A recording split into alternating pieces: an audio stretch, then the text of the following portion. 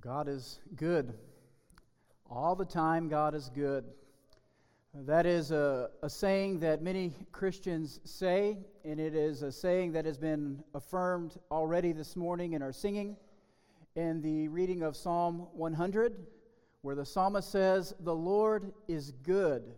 And we heard it in Mel's prayer, that confession, a very important confession. We talk about this in our Searchers class, how foundational that is to our faith.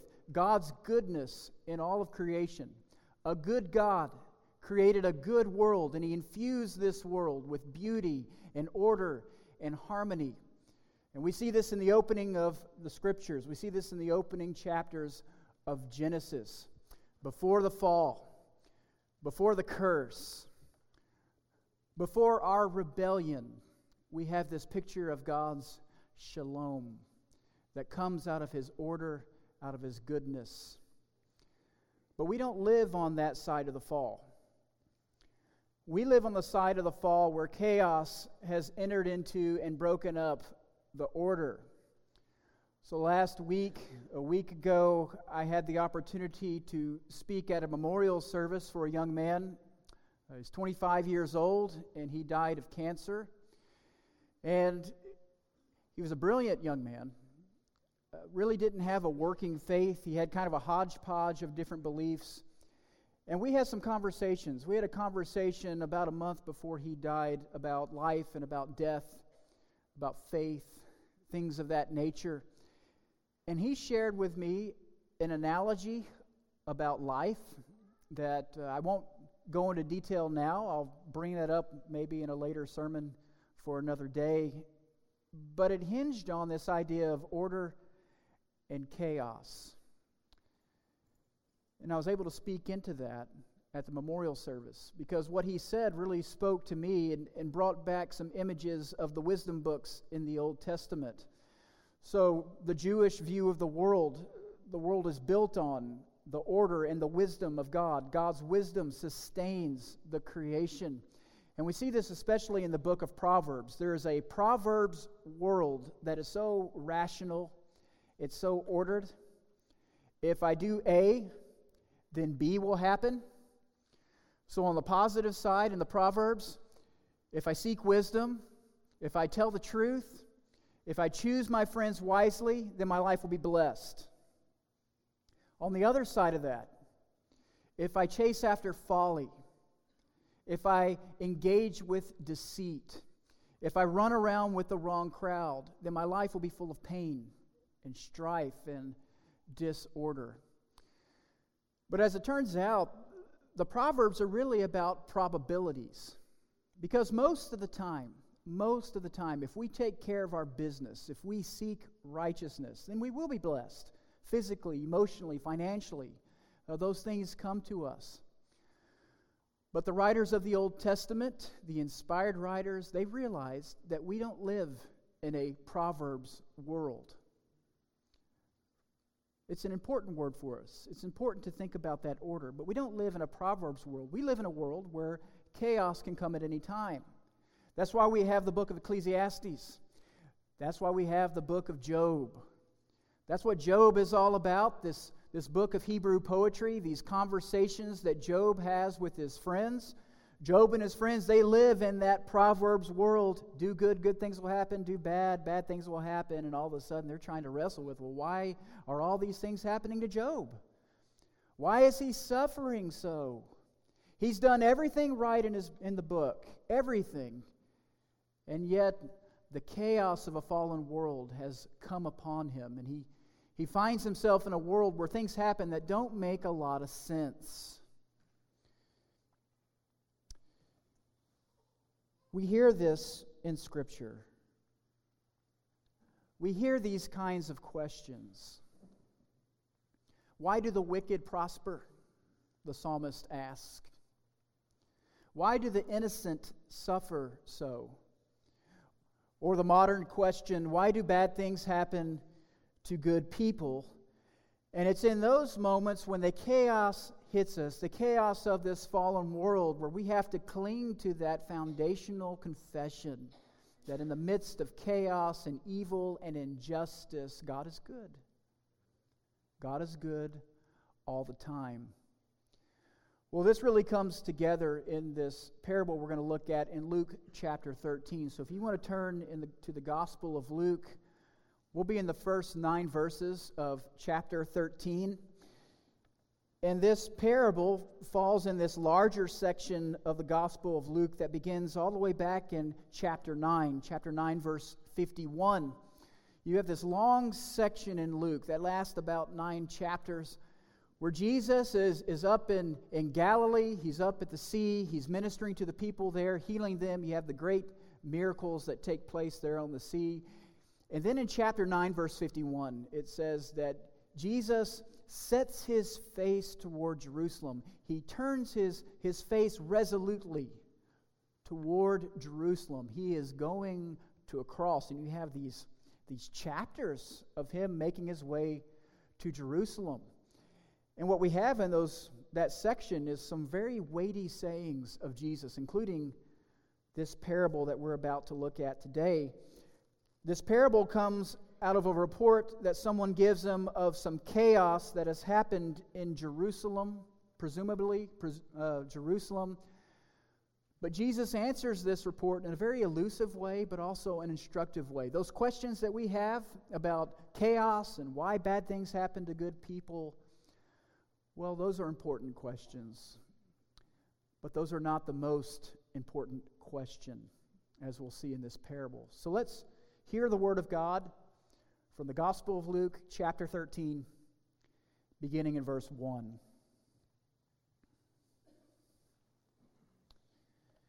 There were some present at that very time who told him about the Galileans whose blood Pilate had mingled with their sacrifices.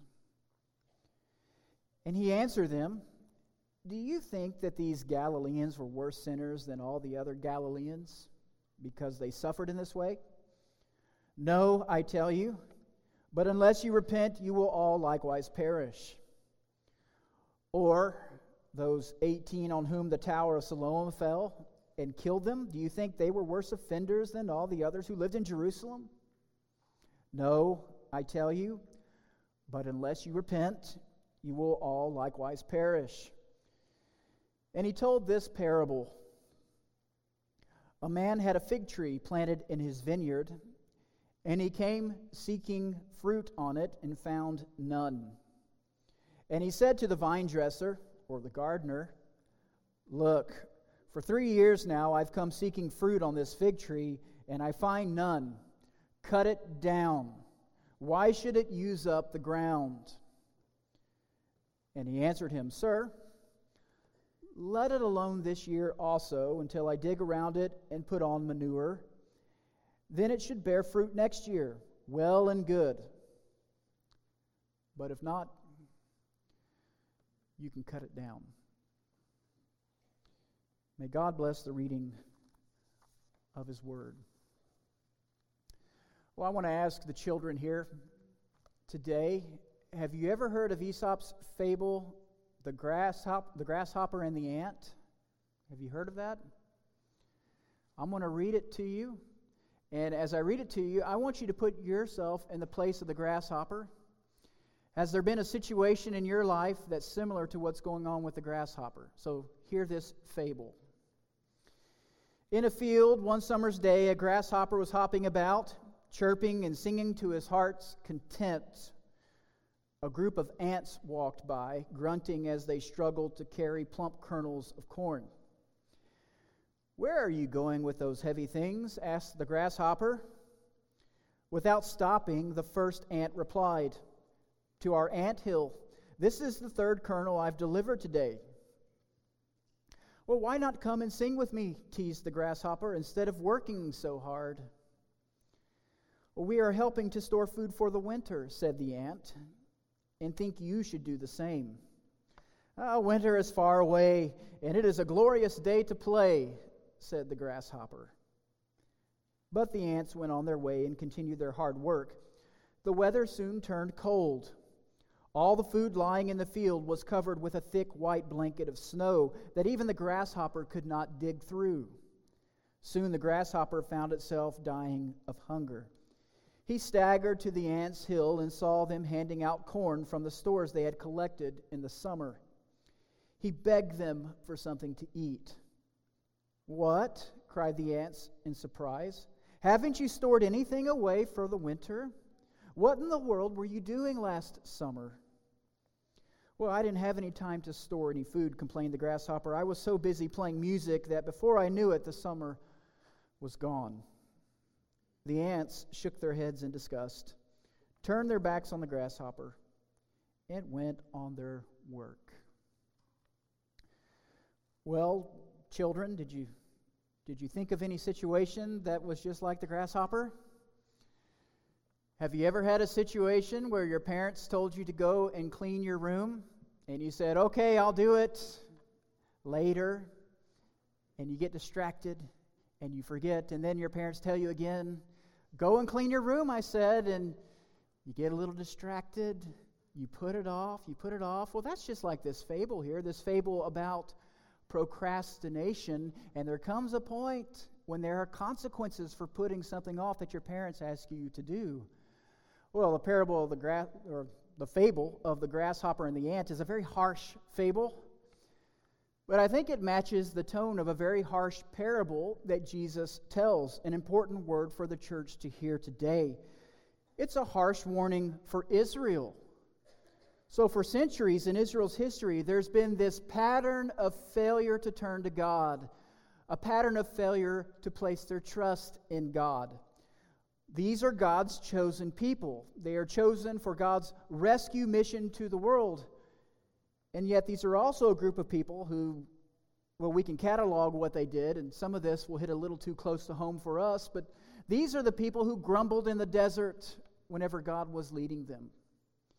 These are the people who cowered in fear when God had led them to the promised land and said, "Go and take it." But then they heard the report of the spies that there were giants in the land and walled cities, and the people cowered down. These are the people who wanted God to give them a king instead of trusting in God, their king. These are the ones who chased after other gods over and over again. These are the ones who failed to take care of the weakest among them. These are the ones who failed to heed the warnings of the prophets. In fact, they killed them. These are the ones who ultimately ended up in exile, being handed over from one nation to another, all because they failed to place their trust in God. And now Jesus comes. God in the flesh, giving them one final warning. Winter is coming. The winter of judgment is at hand, and the people have a choice before them. They can continue the pattern of going their own way, or they can submit to the true King and trust and obey. And this really is the heart of this exchange between Jesus and this person who comes up to him with this report about the Galileans and this slaughter. The people are interested in this question about God's justice. Why were the Galileans murdered by the Romans under Pilate? Was it because they were sinners? Was it because they were greater sinners than the rest of the Galileans? And embedded in this question is the larger question. Do we live in a Proverbs world or not? Do we live in a world where do good, good things happen, do bad, bad things happen? Well, as it turns out, Jesus is not very interested in that question. He's dismissive of that. He says, no. That's not the way the world is set up. That's an illusion. That's not the way things are really run. You're missing the point. You're not reading the times. Winter is coming. Time is of the essence. And unless you repent, you're going to end up like those Galileans. Or you're going to end up like that group of people in Jerusalem for whom the tower fell upon. Jesus does not mince words in this parable. He's not being cryptic. This is a call to repentance. This is a call to turn to God. But as the story of Jesus unfolds, and as we look even into the future, into the book of Acts, we see that there are many in Israel who failed to heed this warning. They continue this pattern of living their own way. They live as if they have all the time in the world. And the question is, does that sound familiar to us this morning? Is that a foreign concept to us here in Austin, Texas in 2019? Yes, this is a parable about impending judgment on Israel. But make no mistake about it, there is a universal call here in this parable of the barren fig tree, a universal call to the people of God of all ages in the church, the call to repent, the call to turn to God, the call to live as a people who recognize that we really do live on borrowed time. Every day we are living on borrowed time. Because the truth of the matter is, we don't live in a Proverbs world. The probabilities are there, but we don't live in a Proverbs world. We live in a world where towers still fall on people. We live in a world where the innocent are still murdered. We live in a world where we are here today and gone tomorrow. We live in a world where bad news can hit us at any time, in doctors' offices, in our boss's office, on the couch face-to-face with our spouse, on the telephone with our grown adult children. We don't have to go and seek chaos out. Chaos will find us. So, what time do we think we have? And yet, even with the warning signs and the potential for danger, many of us, most of us, live our lives as if we have all the time in the world to surrender to God. We'll give ourselves over to God after we take care of our business. We'll finish school first, and then we'll give everything we have to God. We'll find a spouse. We'll have a family. We'll take care of our finances, and then we will surrender to God. We'll check all these boxes off of our list, and we procrastinate our devotion to God. And if we look around us, the leaves may be turning red. The air gets a little chilly out there. Winter is upon us. What time do we think we have?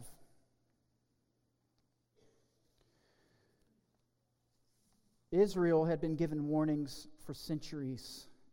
And in the parable of the barren fig tree, the owner is ready to cut that fig tree down. The fig tree has been a symbol of Israel even back into the Old Testament, deep into the Old Testament. The owner is ready for a reckoning for this tree that does not bear fruit. The owner is ready for judgment. And then the gardener comes. And just as an aside, I wouldn't spend a lot of time on trying to mix and match and to try to figure out who represents who in this parable. Are we talking about God the Father or God the Son? It's an analogy. And if you press an analogy, any analogy, it's going to break down at some point. But what we do get in this parable is a picture of God. We get a window into God's character, the God who has been patient with Israel for so long, the God that continues to be patient with Israel, but a God whose patience is wearing thin. And instead of immediate judgment, God is going to delay. Give it another year, the gardener says. Let me fertilize it. Let me tend to this fig tree. And if it bears fruit in a year, wonderful. If it doesn't, then cut it down. Israel has been shown great mercy. And I think the ministry of Jesus is part of this delay. We have a final word here to Israel. God with us has come, but winter is still coming. And the time for procrastination is coming to an end. Israel is going to have to make a choice. Turn to God now or face eternal consequences. It's a hard word. But it's an important word for the church to hear today. This word of grace and this word of warning for the church. Because God does continue to delay judgment for His people. And we think about what we have been celebrating this morning, as we think about what we're going to celebrate here at the table here in a moment. what God has done through Jesus at the cross, what he has done at the empty tomb, the mercies upon mercies that he has poured out upon his people. It's difficult to measure. It's difficult to even fathom the love that he has shown to us, the mercy that he has given to us, the grace that he continues to shower upon his people. But one thing God has not given us is time. He has not given us guaranteed time. Chaos can strike at any moment. And to procrastinate our surrender to God is to take an enormous risk that has eternal consequences. So maybe this morning you've been on the fence about some decisions that you have before you. Maybe this morning you come here, maybe you've been a believer for a long time. Maybe you've been a believer for decades, and yet there's still something we're not surrendering. And I think every single person in this room can locate that piece of ourselves that we're still holding on to, that we can't quite give up. I guess the question this morning is, what exactly is holding us back? May we hear the sense of urgency in the parable of the barren fig tree for those who have ears to hear this morning. God is good. All the time, God is good. And yet he calls on his people to trust and obey him. He wants every part of us. He wants all of us. What can we surrender to him this morning? We have a song of invitation now, and it is a time to respond. And for the vast majority of us, it will be here in the pews, thinking about these words, thinking about this parable, thinking about our own lives and how this word connects to our lives today. And we have the opportunity to respond and perhaps recommit ourselves to surrendering to God more fully. There may be those this morning who are on this journey. You're at the beginning of the journey and you're ready to be baptized, to surrender, to be buried with Christ, to be raised to walk in newness of life with him. We can accommodate that this morning. If you have been here for a while, you've been immersed, and you look around and you see what God is doing among us here at Brentwood Oaks, and you would like to join in with us to place membership with this worshiping body, now is the time to do that as we stand and as we sing.